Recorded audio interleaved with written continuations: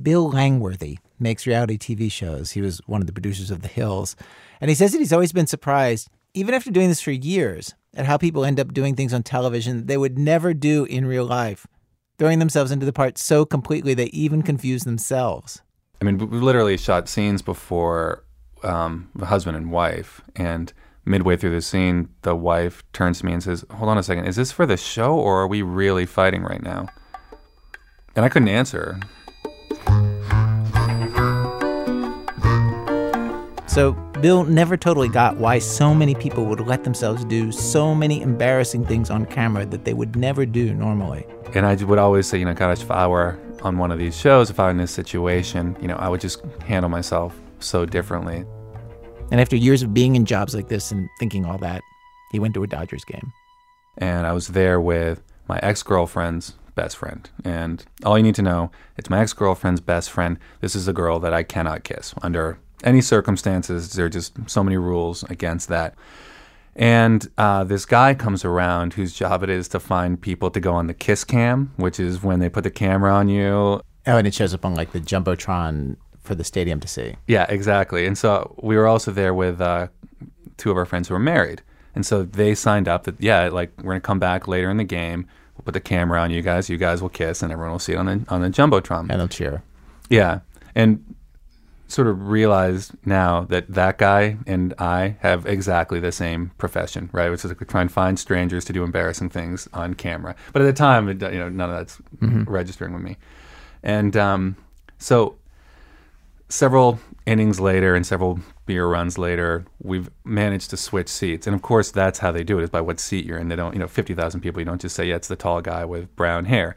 So the kiss cam comes around, and instead of being pointed at the married couple, it's pointing at me and my ex-girlfriend's best friend. Because now you're in those seats. Exactly.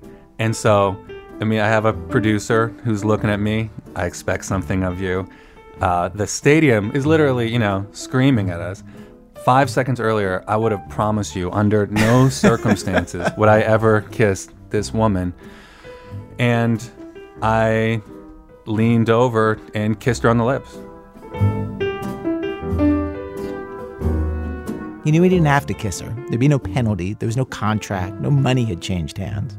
That didn't even cross my mind.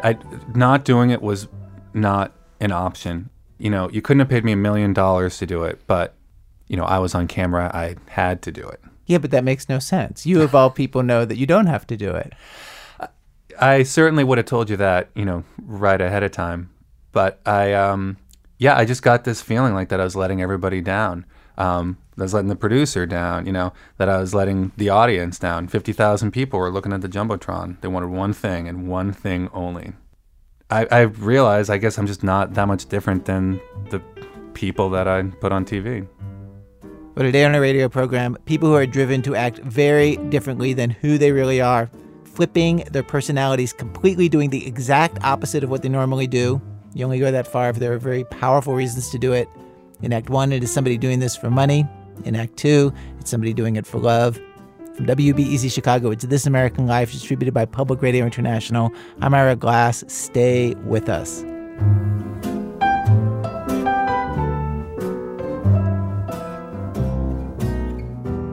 Act 1, The Audacity of Luis Ortiz.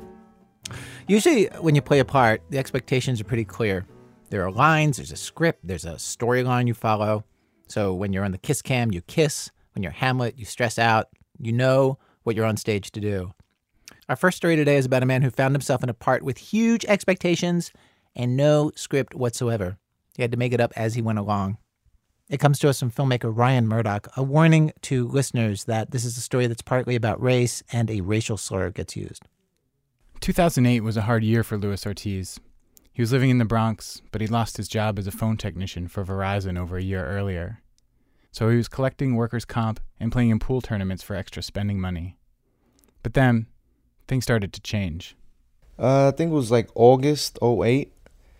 People were like, "Oh, dude, you made the front page." I'm like, "What?" I don't know what the hell people are talking about. So I look at the page, Daily News, I believe it was, and there's this dude with big ears. Just smiling. He's running against Hillary or whatever. And I'm like, all right, I don't really get it. I think it's the big ear thing. 3 weeks went by of those jokes. Lewis is a Puerto Rican guy in his late 30s. He describes himself as an occasional voter, and he hadn't really been following the election. Then, at some point, Lewis went to his usual bar, the Williamsbridge Tavern, to shoot some pool. Pat DeBellis was tending bar that day. Lewis sat down and asked for a Corona. I just mentioned it to him. I said, did everybody ever tell you you look like this guy that's running for the president? And I said, yeah, who, this dude Obama? And he goes, yeah, you really look like him. And he said, yeah. They sort of like blew it off, I'm like, I don't see it, dude. And I said, no, really, you really do, And he says, nah, I don't know. I said, nah, I'm telling you. I said, you go home and you shave off that goatee and mustache. I'm like, I ain't taking this off. Ever since he'd been in the Army, Lewis had had facial hair. For more than a decade, it had been the same. Full mustache, full goatee. He never would have dreamt of taking it off. But then, Pat brought up something no one else had. I told him, I said, you can make money. If this guy does become the president, I said, it's a tremendous opportunity for you to make money if you want to go in that direction. First black man to be the president of the United States. I said, this is powerful.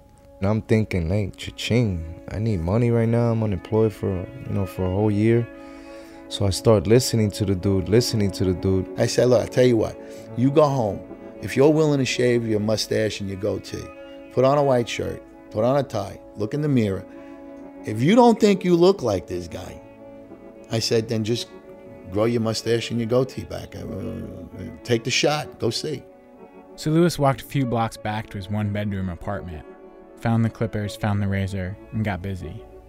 Once I took it all off, I looked at myself, put the aftershave on, looked at myself in the mirror, and I was like, holy shit. It was just wow. I can't believe this. Holy shit. What the everything, all the holy whatevers, everything was there. Everything. All at once. And it was a good feeling because, being broke, unemployed for a whole year, hypothetically, I saw dollar signs all in the mirror, all around my face, all around everywhere.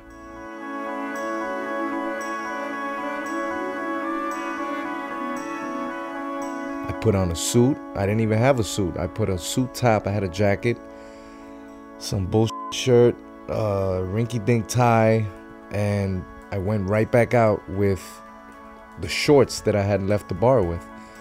So I leave the house with a suit top and shorts and sandals on the bottom.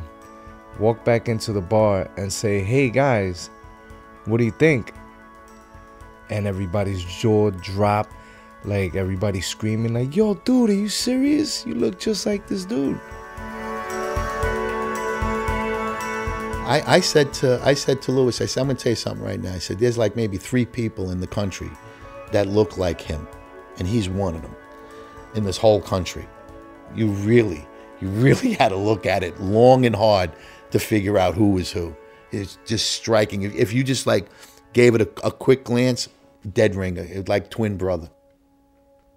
Twin brother is actually a good way of explaining just how much Luis Ortiz really does look like Barack Obama. I've been filming Luis for months, working on a movie about him, and I've looked at his face for hours on end. I've studied the details. From certain angles, the resemblance is hard to believe. His right side, slightly from above at 45 degrees, perfect. His left side, slightly from below, is just as good. From those directions, you'd have to take your time to tell him and Obama apart. Also, from behind, the ears. There's even details that seem impossible. The hairlines are the same. Luis, just like Obama, has a mole next to his nose. On Luis, it's just on the opposite side. If he smiles, Luis gets that crinkly-eyed thing that Obama gets. And when he gets serious, he does that chin-up, squinty thing, too. But it's not perfect. The resemblance is at the level of maybe a double take. I've seen people wonder aloud, is that him? And reach for their cameras before they realize it's not. Up close, in person, 1 second, he's Obama. The next, he's obviously Luis. Then he's Obama, then he's Luis. It's weird. But back to 2008. Back to the Bronx. Back to the bar. Back to Pat. And he said, I'm telling you, Lou, you got something here. And I'm like, yeah, I could see, but what do I got? And how do I, I'm not an actor. How do I do this? Whose door am I knocking on, And he just told me, he's like, first things first, you need headshots. So I was like, what's a headshot? Pat DeBellis, the bartender, had what he described to Lewis as a little experience in the business, meaning show business. He'd been an extra, done some modeling, a commercial or two. Pat immediately set about mapping a plan for Lewis, a plan that, to Lewis, sounded far-fetched. Keep in mind, this was a rough time in Lewis's life. Again, he'd been fired from a job he'd had for more than a decade. He was in the middle of a lawsuit, trying to get his job back. His daughter had just returned home after a nasty custody battle with the parents of his late wife. Lewis's late wife, who died of diabetes several years before. So there he is, sitting across the bar from this guy he barely knows, who's basically telling him he'd hit the jackpot, that his life could be totally different if he just put in a little money up front. He was telling me numbers like 200 for headshots, 200 for a suit, and you gotta go here and there. And I had my regular, normal, everyday life problems, and I was very reluctant, like, dude, like, to take the few bucks that I had to go and throw a Hail Mary up. At least I thought it was a Hail Mary.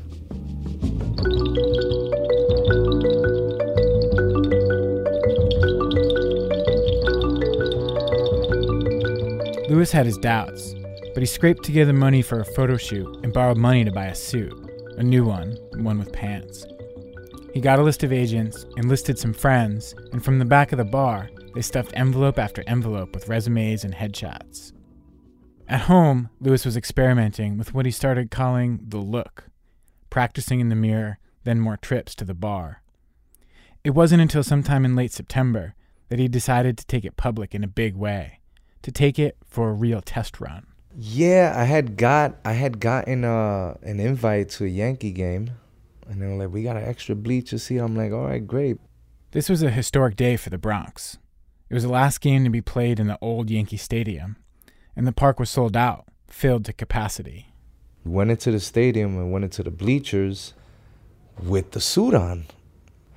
I told the guys I was with, a bunch of retired cops, couple of telephone guys, I'm like, yo, dude, this is a real crazy look. You guys are really going to protect me, right? And they're like, yo, we got you. I'm like, okay. Once we get up there, we're all fun and games. They start playing around like, hey, watch it. We got Obama coming through. And then once people from further away started noticing the commotion that was happening, more people started looking. The more people that start looking, the more people that start looking.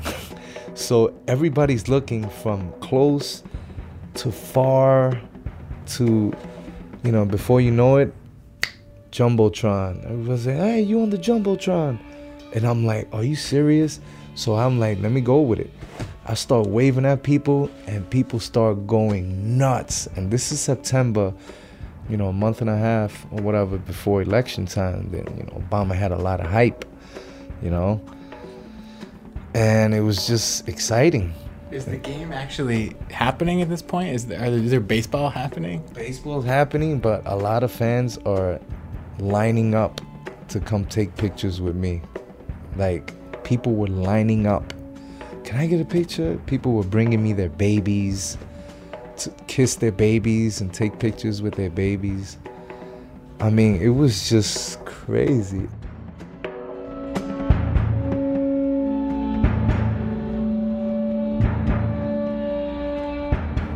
It was like, oh my God. You feel like a star, you feel, in some weird way, you feel like the president, And I think, I'm like, damn, how must he feel, How must he feel if I'm feeling like this? And I'm not even the real dude. Imagine how he feels whenever he goes and people are just going crazy over him.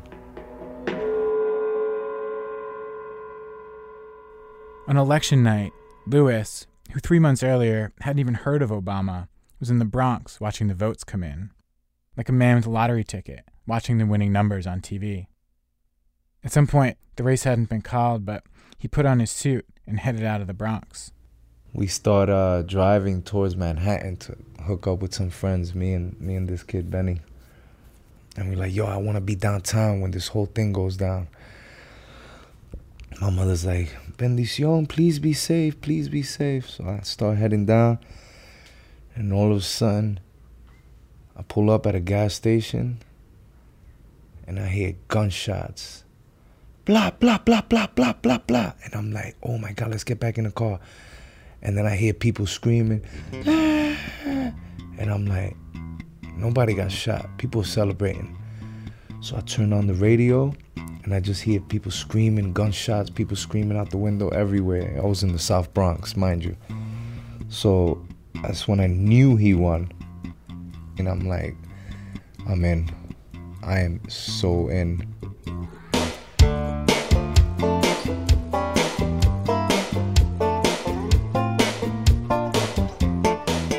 I didn't know where I was going to end up. I didn't know if I was going to make a ton of money or a little bit of money. But everybody's celebrating Obama, you know? It's like everybody's celebrating Obama. So everywhere I walked in with a suit, it was my party. It was my party everywhere I went. And it's a pretty crazy feeling, you know? This could really just turn somebody's life upside down. Like, it turned my life right side up. You know, my life was already upside down. This is sound from Washington Square Park, Lewis's last stop on election night. He got there around 2 or 3 in the morning, and the crowd was still celebrating. Ever since his big day at the Yankees game, Lewis had adopted a sort of homespun guerrilla marketing strategy. Mostly, it consisted of put on a suit, find a place with a lot of people, and just show up. These appearances were for free. Lewis got nothing, but he was hoping eventually they would turn into money. In just a few minutes of tape from election night, one after another, people stop Lewis. They giggle and point. They use words like awesome and amazing. And they're left with this weird contact high, like they almost met Obama, and they want a picture so they can fool their friends. One astonished lady asks him, "What's your name, Obama?" At one point, the crowd mobbed Lewis and actually picked him up, carrying him through the air, chanting, "Barack Obama, Barack Obama."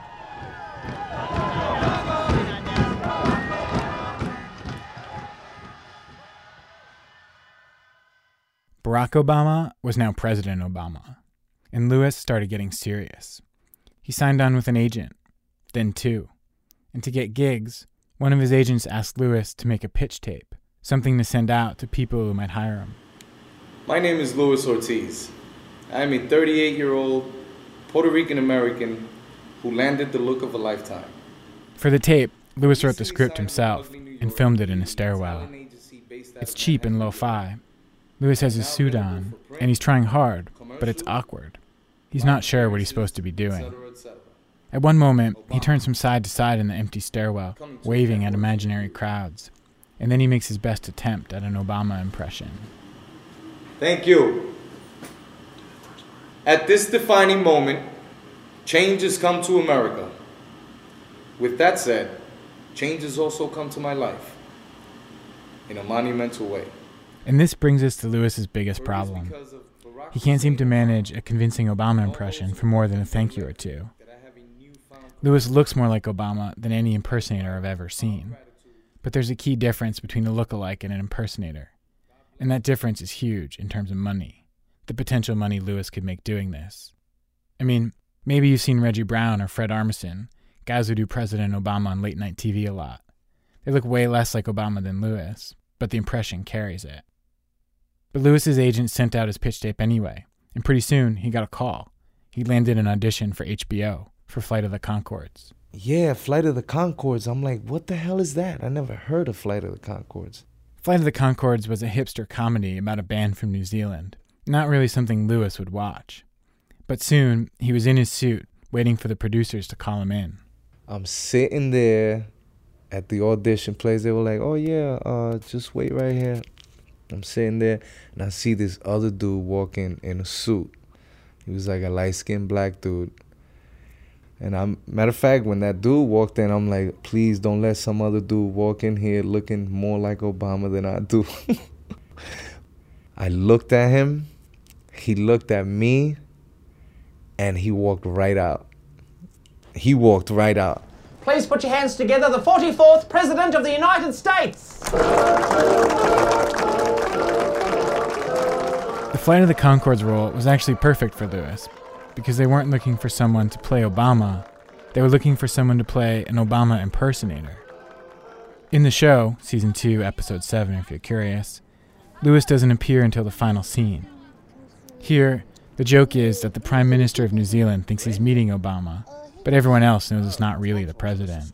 It's Lewis, who, in a way, is sort of playing himself. Oh yeah, I met him back at the agency. I also do Usher and sometimes Will Smith. The agency? What's he talking about, Murray? CIA. I mean, your first job to be HBO. At that point, I said, wow, I mean, I felt like accomplished right there. I felt like I did something, you know? Like I really finally did something. You know, I want to put my daughter to college, and I want to pay all the bills at home. I want to get my girl out of debt. I want to buy a house for my mom, you know, all that. Yeah, you think about all that. You think about all of it and living life, not just surviving like I have been for so many years. So it felt within reach. I thought that that this could lead to something really big or something, but not the way it actually did.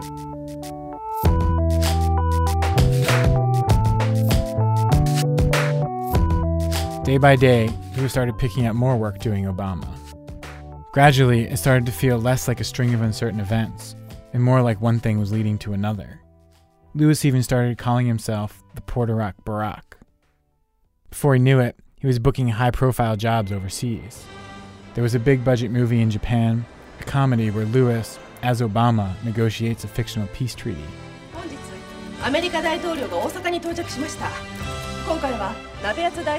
There was Australia, where Lewis was cast as the lead singer of a band, a supergroup of Nobel Peace Prize impersonators called the Nobel Funk-Off.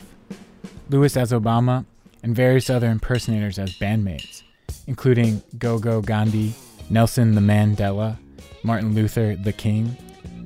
Welcome friends from near and far to the Noble Funk-Off. Gonna play some tunes for you, we will be funkin' off. This group performed, at one point, for the real, actual Dalai Lama. Yeah, you heard that correctly. Lewis met the Dalai Lama.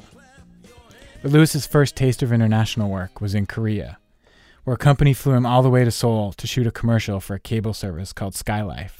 알고 계십니까? HD에도 명품이 있습니다. The commercial was set to look just like the inauguration. Podium, teleprompters, Lewis in a dark winter coat, and a bunch of non-Asians who'd been rounded up to sit in rows behind him. 지금 바꾸세요. HD는 Skylife! 거기 Skylife And that was how, in a 19-hour plane ride, Lewis went from being someone with a bunch of problems he needed help with to being someone who had people catering to his every need. For example, Lewis has MS. Most of the time it doesn't bother him, but he gets tired easy. In Korea, with the jet lag, the busy schedule, he was drained and exhausted, and he didn't know what to do about it. I actually found out that it was on them, that it was okay for me to go get one of those massages from the hotel. The Yatsu, what do you call them? The massages that they start smacking up your back. Taka, taka, taka, taka, taka, taka. What is that? Shiatsu. There you go. One of them massages.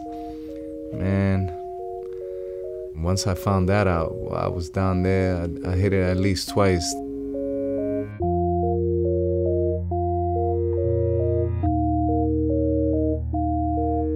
I tell you what, I was so in peace out there. Things were so clean out there.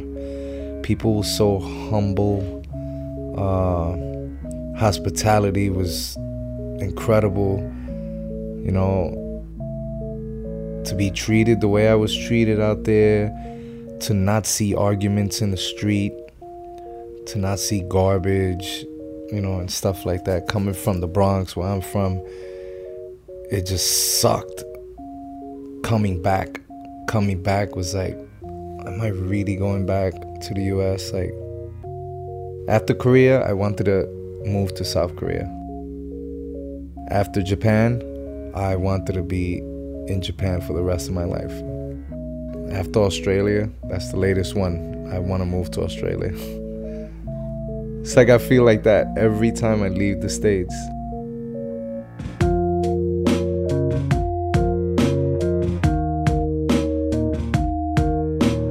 The big jobs did come with big paychecks. The Japanese movie paid the most, $10,000. By the time all of this was in full swing, Lewis was making enough to pay off some bills and debts, and do little things like take his girlfriend out to dinner. But the money also went quick. Lewis started investing in his new career. He enrolled in acting class, bought another suit, and got his teeth whitened. He even started flirting with the idea of having surgery to close a small gap between his two front teeth, one of the little giveaways that sometimes ruins the Obama look. But even the big-ticket jobs weren't really enough to get Lewis out of the financial hole he was in, and they tended to be few and far between. Early on, Pat DeBellis, the bartender, had advised Lewis, in order to launch this whole new career, this Obama business, that Lewis should take any job. There was no telling what could lead to his big break. And it was advice Lewis took to heart.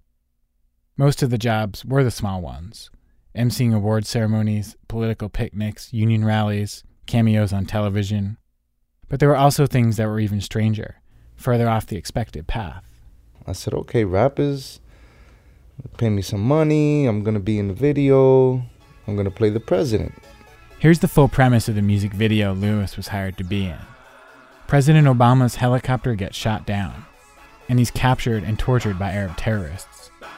Then, the rappers, Waka Flocka Flame and French Montana, show up in full camo, guns blazing, and rescue him. Chopper down, shots be flying, die don't make a sound. Call for all in slow-mo when your body hit the ground. Because Lewis looks so much like the president, the footage from this shoot is very weird to watch. Take after take, Lewis is tied up in a chair. There's fake blood all over his shirt. One guy in Arab clothing is pressing a knife to his throat. Another guy is holding a taser and a blowtorch a few inches from his arm. The whole time this is going on, the director is yelling at Lewis, but he's not calling him Lewis. He's calling him Barack. And rolling camera. It's look at me, Barack. Get mad, Barack. And struggle, guys. Struggle. Look towards me, Barack. Oh! And we look like Barack right there. Let me get this. All right, Is there a type of job that you would turn down because you just wouldn't want to use the president's, lend the president's image to something? That's my producer, Ben Calhoun, asking that question. A job that I would turn down. Lewis stumbled around for over a minute. A minute and 22 seconds, actually. I would definitely turn down a few jobs. Before finally telling us the one job that crossed the line for him. Well, people want me to do... I've had offers to do pornos. Like Barack O'Boner, Nailing Palin. Can't see myself doing all that craziness. The jobs Lewis felt most conflicted about, though, are not the strange things he was asked to do on camera. It was the live appearances, and he did a lot of them. Actually, a lot of the small jobs were ones in which Lewis was paid just a little money to show up, in person, in a suit for a couple hours, kind of like having a living cardboard cutout of the president to take pictures with. These were some of the firemen. These were two of the friendly ones. So those guys were nice to you? Yeah, a couple of guys were nice, but it was just so many that weren't. Lewis showed me pictures from one of these jobs. The owner of a bar named Rathbones had hired him to show up and take some pictures on St. Patrick's Day. The bar was a big hangout for New York firefighters, and there were lots of them there that day. Lewis says he figured they'd done a parade because many were wearing FDNY shirts.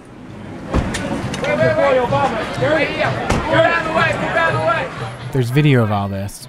According to Lewis, the crowd was a few beers into their day, and they were pretty much hostile from the start. On the video, as Lewis walks in, you can hear a guy say something about Black Irish. Lewis looks uncomfortable, nervous. He stands with his back against the wall and attempts a presidential wave and smile. Somebody yells, "Beat it," and then the crowd starts to boo.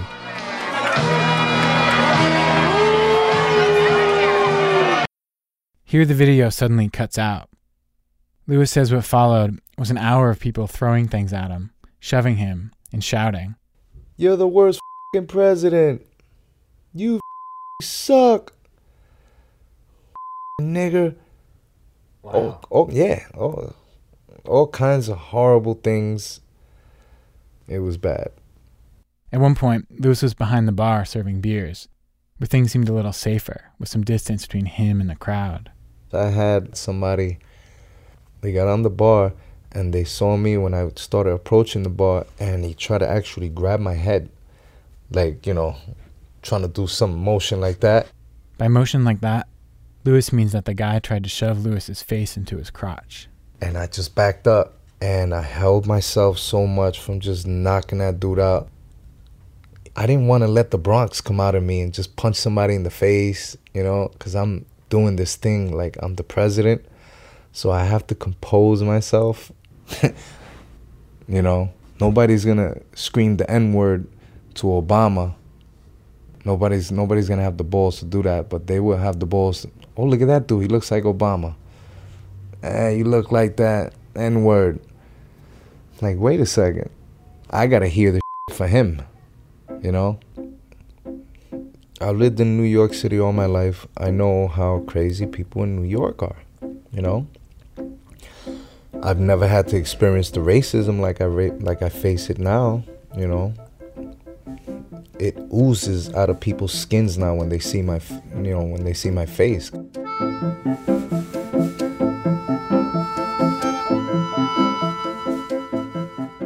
At first, Lewis had friends from the phone company dress up like Secret Service, with earpieces and sunglasses, just for dramatic effect. But after a few bad episodes, Lewis got genuinely scared for his safety. Before going out, he would tell his friends to stick close and be ready to actually protect him. Who's the most belligerent person you've encountered with the whole Obama thing? The most.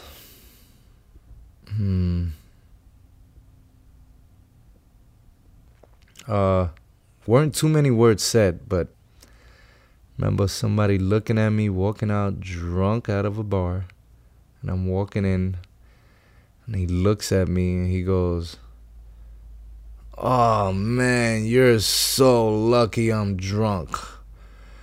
And he just started pointing like if he had a gun in his hand, you know, like he's pointing at me like, "You suck."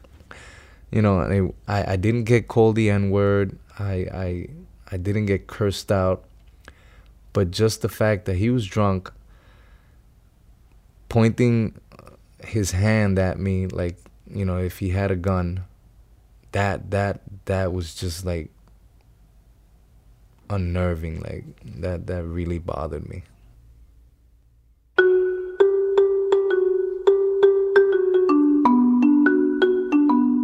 But even with the hecklers, even when these jobs went badly, even when the jobs were hard to come by, the look was an escape for Lewis.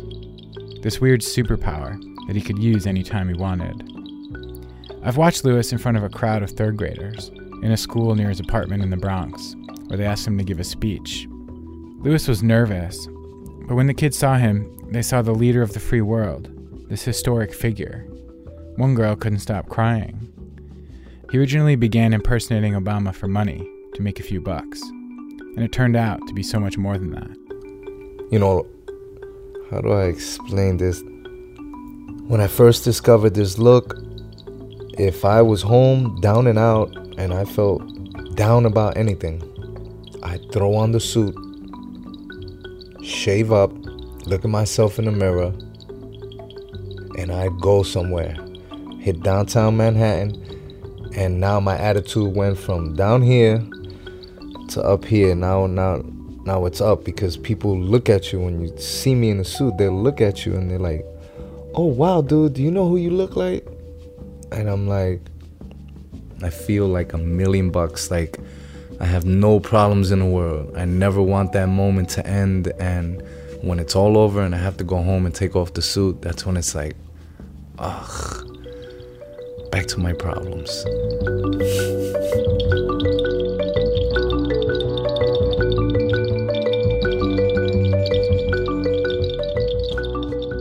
Unfortunately for Lewis, his problems got worse. Lewis's new career was tethered to Obama's, and as the president's first term wore on and his approval rating slid, the lookalike job slowly disappeared. Eventually, Lewis decided to put the Obama stuff on ice, go down to Florida and be with his daughter.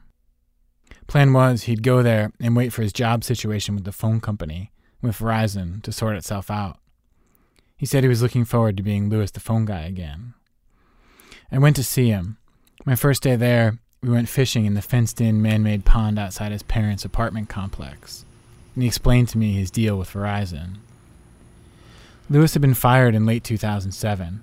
According to him, a string of events led to a heated argument with his boss. Lewis stormed out, closed the door pretty hard, kind of slammed it, and the window broke. Lewis was fired.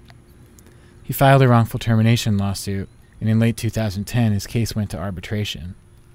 If it went his way, he'd get thousands and thousands in back pay. My lawyer broke it down. It's pretty much a hands down case, you know. So what's your financial situation? Broke as a joke. I mean, I get Obama gigs here and there, but you know my deal. I'm waiting on these boys to pay me my retro pay from Verizon. His lawyer called in late November. When Lewis picked up, she didn't sound excited. Lewis asked, "Should I be sitting down?" And she said yeah. At that point, he knew. The arbitrator had sided with Verizon. Lewis was now empty-handed. No job back, no retro pay, not much of anything. My dad has been down here for like 4 months already. Like, probably more, never mind, like 5, 6, I don't know. But he's really cool. This is Lewis's daughter, Raina. She's 15. A great basketball player, a serious student, funny, and just a really nice kid. Back when the Obama stuff heated up, and Lewis was traveling a lot, he sent Raina here to live with his parents, and they hadn't seen much of each other since. But now, the two of them could be a family again. Every day at 5:30 in the morning, Lewis would drive Raina to school, and at night, they'd hang out after she got home from basketball practice. Yeah, it's kind of better. Like, he's a fun person to be around. That's what I like when he's down here. Lewis spent his days in Florida while Raina was at school, figuring out a plan to piece his life back together. He'd gone to a phone company in Florida, but they said they weren't hiring. At some point, he got in touch with his agent, who told him how successful other Obama impersonators had been, that there was still money to be made. With campaign season approaching, demand would probably be high. But his agent said he'd need what he was lacking the first time around, a better impression. Specifically, she said, work on the voice. So Lewis started watching Obama speeches on YouTube, listening to them on his iPod over and over, practicing the cadence, the timing, and the delivery. Every single American, gay, straight, lesbian, bisexual, transgender, every single American deserves to be treated equally in the eyes of the law and in the eyes of our society. It's a pretty simple proposition. Now, I don't have to tell you that we have a ways to go in that struggle. As you can hear, Lewis really is getting better. And once again, the Obama stuff is starting to feel like Lewis's best and only option. But Lewis thinks New York is a better place to take another shot, to start getting Obama work again. And that means leaving Raina. He told me the news like 2 days ago, or like 3 days ago. And kind of sucks, because I'm going to miss him. Did you tell him that? No. I would never get that like emotional with him. I don't know. But I do feel it inside, for real. I wish he could just stay, like, But he says he has his work to do or whatever over there. So I guess not. I guess he can't stay. But whatever. I haven't seen him like 4 years, and then he comes, and then he just leaves again. But whatever. Doesn't bother me.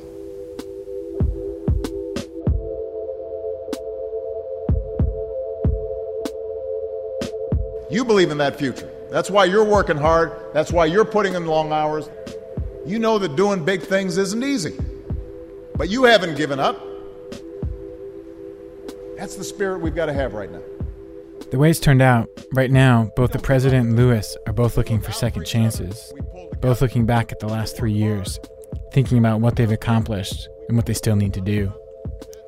Recently, Lewis was laying out to me his big plans for 2012. Whatever reservations Lewis has about leaving Reina again, that's exactly what he's doing. He's doubling down on the whole Obama thing. And he's back in New York. He said he's hopeful. He's feeling good. At some point, I asked Lewis if he could somehow choose between being a great, successful Obama impersonator or going back to being Louis the phone guy.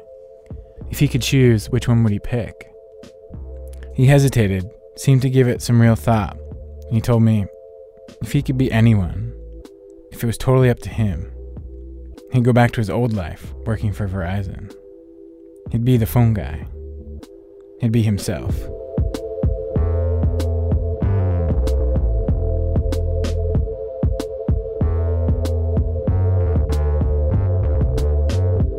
Ryan Murdoch. He is still filming for his movie about Lewis. It is called The Audacity of Luis Ortiz. He's looking for more funders on Kickstarter. His website, where you can see just how much Lewis looks like Obama, audacitythemovie.com. Coming up, feigning interest in what your spouse is saying and how that can save your marriage. That is in a minute from Chicago Public Radio and Public Radio International when our program continues. It's This American Life from Ira Glass. Each week on our program, of course, we choose a theme, bring you different kinds of stories on that theme. Today's program, Play the Part. People faking who they are, pretending they are the opposite of their real personalities because they feel they have no other option. We have arrived at Act 2 of our program, Act 2, Wife Lessons. Kristen was a speech therapist at a school where she worked with some kids who had autism, some had Asperger's syndrome. It was kind of one of those things, we joked about it, the staff that I worked with, where we kept saying like, oh, that's, my husband, my significant other has Asperger's too. It kind of became this running joke because there is so many similarities between the neurotypical man and then you take it a few steps forward and you have Asperger's. Not to trivialize how serious Asperger's can be, but the symptoms include emotional distance, inflexibility, missing social cues. A couples counselor once told me that every woman who hears about Asperger's for the first time thinks her husband has it. So anyway, so they had this joke at work about their husbands all having Asperger's. And then one day it occurred to Kristen, wait a second, maybe in her case, it was not a joke. After all, at the time, things were going pretty badly with her husband, Dave. They'd been best friends in high school, started dating in college. But once they were married and had 2 kids, they were in conflict a lot. Any little change in plans would set Dave off. Like they would plan to leave a party at 9 o'clock and Kristen wasn't ready to go until 9:15 and didn't seem like a big deal to her. Dave would throw what he would call a man tantrum and stew about it, obsess about it, not speak to her for days or a week. And these incidents, she was frustrated with him. He felt misunderstood by her. It devastated them both and it confused them. It stumped them. It really stumped them for years, 5 years. And then one day, she found this quiz online, this online quiz to help the parents of one of her students. And this quiz was supposed to test different disorders like autism and Asperger's. 150 questions, lots of them. Like, do you find it necessary to sit in the same seat all the time? Or do you dislike changes in routine? Lots of these questions reminded her of her husband. He remembers what happened next this way. Things have been pretty chilly between them for a long time. It was around 8 o'clock at night. The kids had been put to bed. It was so quiet. Kristen had made dinner, and she came up to me, and for the first time and as long as I could remember, out of the blue, she approached me and gave me this hug, a real warm, just tender hug. And And I said, "Oh, hello there, how are you doing?" And she just looked up and she said, "When you're ready, why don't you come downstairs to my office? There's something I want to show you." So he comes down to the basement, and Kristen starts administering this quiz to him. I remember him saying at the beginning of it, he's like, "What is this, like a Cosmo quiz?" Like, no, I'm not taking you down to the basement for a Cosmo quiz. But because that would be hot. Yeah. We're not going there, buddy. Yeah. So, and did you tell him this is going to be a quiz about whether or not you have Asperger's, or you just started asking questions? No, I just started asking him questions. And as we were going, as the questions got to be so familiar to him, he's like, "What is this quiz? Like, how did you write these questions? Did you do this for me?" The ones that really resonated with me were things like, do you find you have most success in social situations when you can script out possible conversations ahead of time? Even things like, do you sometimes feel tortured by the clothes you're wearing, itchy tags, shirt cuffs? Do people often comment on your odd mannerisms and habits? It was yes, an emphatic yes to all of these things. And then the questions started getting even, just bizarre, where I was like, this must be a typo. I remember there was one question about, have you ever fantasized about making traps? And I said, "Oh, that must be a typo." And he's like, "No, I totally have." Traps? What are you talking about?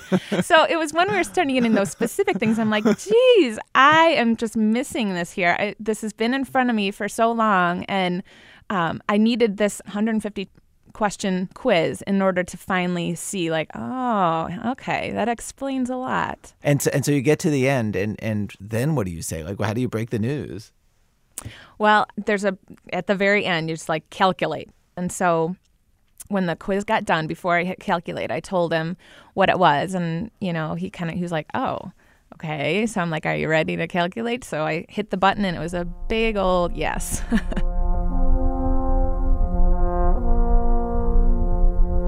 It was such a huge moment, sublime moment. It's a weird way to say it, but I almost felt as though I was present at my own birth, if that's a decent way of saying that. I mean, it was as if somebody had finally handed me a user manual for myself. Here's how you operate, and if you read this manual, everything that was difficult in life before is going to be a lot easier now, because it makes sense, and you can learn how to control certain things.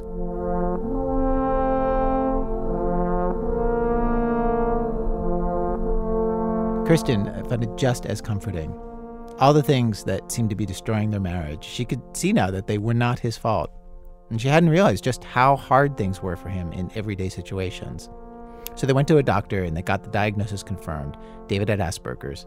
Typically, people with Asperger's have trouble reading social cues. They have trouble interacting. They're usually obsessive in their routines or interests. And then, armed with this diagnosis, Dave set about fixing whatever it was possible to fix. And he did this with the deep obsessiveness of a deeply obsessive person. He understood, okay, there's clearly a gap between his instincts and the way that other people acted. And he wanted to close that gap by imitating them. So he started keeping this list. Whenever he stumbled onto some kind of behavior that he wanted to change, any behavior that was causing friction between him and Kristen, he would write it down.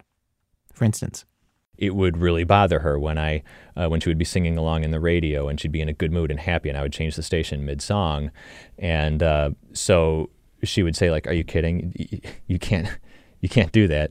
So I would write it down. I would say, "Okay, you know what? I really want to change things. So lest I forget, I'm going to put it somewhere." So I'd write it down on a notepad. Don't change the radio station when she's singing along. Now, if that just seems like unbelievably basic, you can see why he and Kristen had been fighting for 5 years and why he needed a list. He started to call all these little scraps of paper that he was doing this on, he started to call it the Journal of Best Practices. Other items on the list: don't sneak up on her. Better to fold the laundry and put it away than only take what you need from the dryer. Give Kristen time to shower without crowding her. Some others some of them were actually quite profound. Things like learn how to listen. I mean, that's a huge one. What do you do? Wait, how do you operationalize that one? Well, learn how to listen. For example, she would maybe have a complaint about something that happened in her day. You know, somebody at work was so annoying today. Or it's taking me so long to get to work, man, with all this traffic. And what I would do is I would offer her a million solutions. Let's sit down, let's map out this traffic route that you're taking. We can optimize, you know, travel time versus rush hour versus stoplights. And she would just stare at me like, are you kidding me? And just say ultimately, no, I'm good, and just leave. And then I would feel hurt. Like, where are you going? If you didn't want a solution, why did you bring this up? Right. Well, what I didn't know and what she didn't know is I just needed to be told sometimes, Dave, look, I have some things on my mind. I don't need a solution. All I want you to do is when I'm done talking, just nod your head and say, that must be rough. So I could literally practice doing that. Now, sometimes I got it wrong. Like, she would come to me seeking a solution. This house is absolutely a disaster. You know, I can't clean this up all by myself. And I would say, yeah, I totally hear you. That's got to be so rough. And then I would just like leave the room.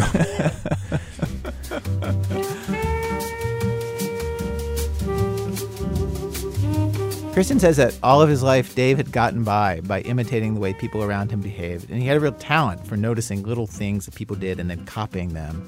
And now that really kicked in hard. So he was able to start learning how to, again, in quotes, look normal, look neurotypical by doing things like watching Late Show with David Letterman, listening to Howard Stern.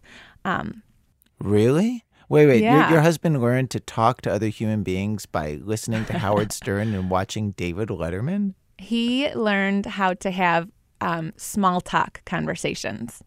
The flow of conversations, when they were kind of going to change, what their facial expression might look like or their body language might look like when they're about to switch topics, or kind of how to just go with the flow during a conversation. I had always listened to Howard Stern, and I love Howard. Right. So you know, as a Howard listener, it's engaging. Well, what I started keying in on was the way that Howard would get through a story, parse a story. You know, he's talking about going out and getting pancakes with his parents last weekend, and he'll keep that up for 30, 45 minutes if he has to. He's able to take interruptions from the other people in the studio, from Robin, from Gary, from callers. And when he wants to be sincere, he'll lower his voice and he'll slow down, maybe much like what I'm doing right now, because that's kind of who I learned from was Howard. So I would take notes on how he did this, and then I would practice. Sometimes I got it right. Sometimes I got it way wrong. So Can you give me an example of a time that it went way wrong? I can give you lots of examples of those. I think trying to start some banter with one of the engineers in my lab, somebody that I never talked to about anything besides how our oscilloscopes work. Mm-hmm. So I would sit down and say things like, so listen, what's doing over there? You got anything going on, sexually in your life? Anything going on in love life that? Wait, you actually said this to somebody at work? Just to see how they would react. And sometimes people would just start laughing, and sometimes they would actually engage the conversation. And then other times they would just say like, are you kidding me? So David's trying all these things to try to change his behavior, and overall, it works. The first thing that he notices is that there is an absence of resentment between him and Kristen, and things just get better and better. And then his problem is he's obsessive by nature. That's his whole diagnosis, right? And he starts wanting regular performance reviews from Kristen. He puts together these PowerPoint slides for these reviews. And a year and a half into this, she has had enough of the Journal of Best Practices. And she has to tell him, we have learned what we needed to learn from this. That's the point where, we ordered out or something and he ate all the crab rangoon. And I just kind of was like, oh, you ate all the crab rangoon. And all of a sudden now that's a best practice. So that's kind of where I stopped it. And I said, you know what? We don't have to work on this for the next 3 weeks. Just don't eat all the crab rangoon.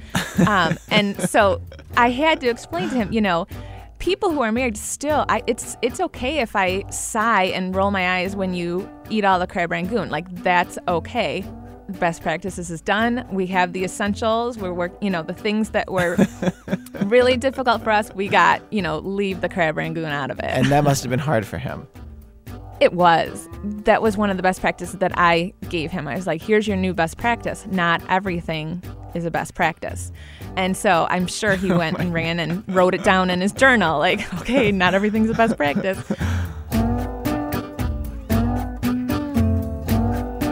David is still faking his way through things today. He listens to Kristen's problems at the end of the day, and he waits until it's time for him to say, that sounds hard, and then he says, that sounds hard, and it's gotten pretty comfortable. At some point in this process, it felt like it did become second nature. I can't claim that it's true empathy. It's more intellect than it is, just raw feeling, empathy, and emotional response. Exactly. It's knowing versus feeling. I've achieved something that very much resembles empathy, and it's close enough for us. But wait, is that satisfying for her? I mean, if you say to her, like, God, that must be terrible for you, and you're not really empathizing, and she knows you're just saying it by rote because you've been trained to do it, is that actually satisfying to her? That's a really great point. I can now surmise, using intellect, that yes, that must have been very trying for her. Whether that's satisfying to her, maybe it would come as no surprise. I hadn't really thought about it too much in those terms. Maybe it's not exactly heartfelt that, I don't know, I guess it works well enough for me. And that's kind of the question. If your spouse is pretending to feel certain things, is that just as good as them feeling those things? No, I don't know. I mean, I think, as the wife, I wanted him to have empathy. I wanted him to put my feelings first, just in general. There are times when I wish he truly understood, I think, but I did understand that that's just not how his brain was wired. I mean, of course, you want someone just to be able to magically do that, to read your mind, but that's not going to happen. I mean, that's every marriage where, like, why won't he just do what I want him to do? Well, because he's not a mind reader. But so, okay, I'm going to tell him, this is how I need you to react. And it worked. And like the fact that he's going to the trouble in a way is showing that he cares. Absolutely. It's weird, you don't usually talk about it this way, but marriage is partly about learning to live with the shortcomings of the person that you're with. I was playing a draft of this story for 3 of the This American Life producers, and I got done it, and then all 4 of us kind of admitted to each other that in our own marriages, either we've been instructed or we have instructed our spouse the exact same thing that Kristen told Dave.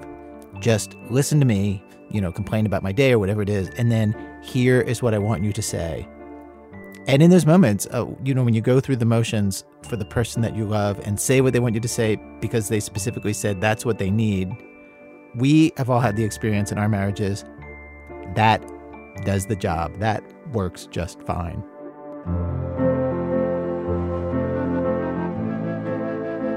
David Finch has written a book about all this called The Journal of Best Practices. His wife, Kristen, says that women are constantly asking her for the link to that questionnaire that she gave her husband. So you can find that at our website, thisamericanlife.org.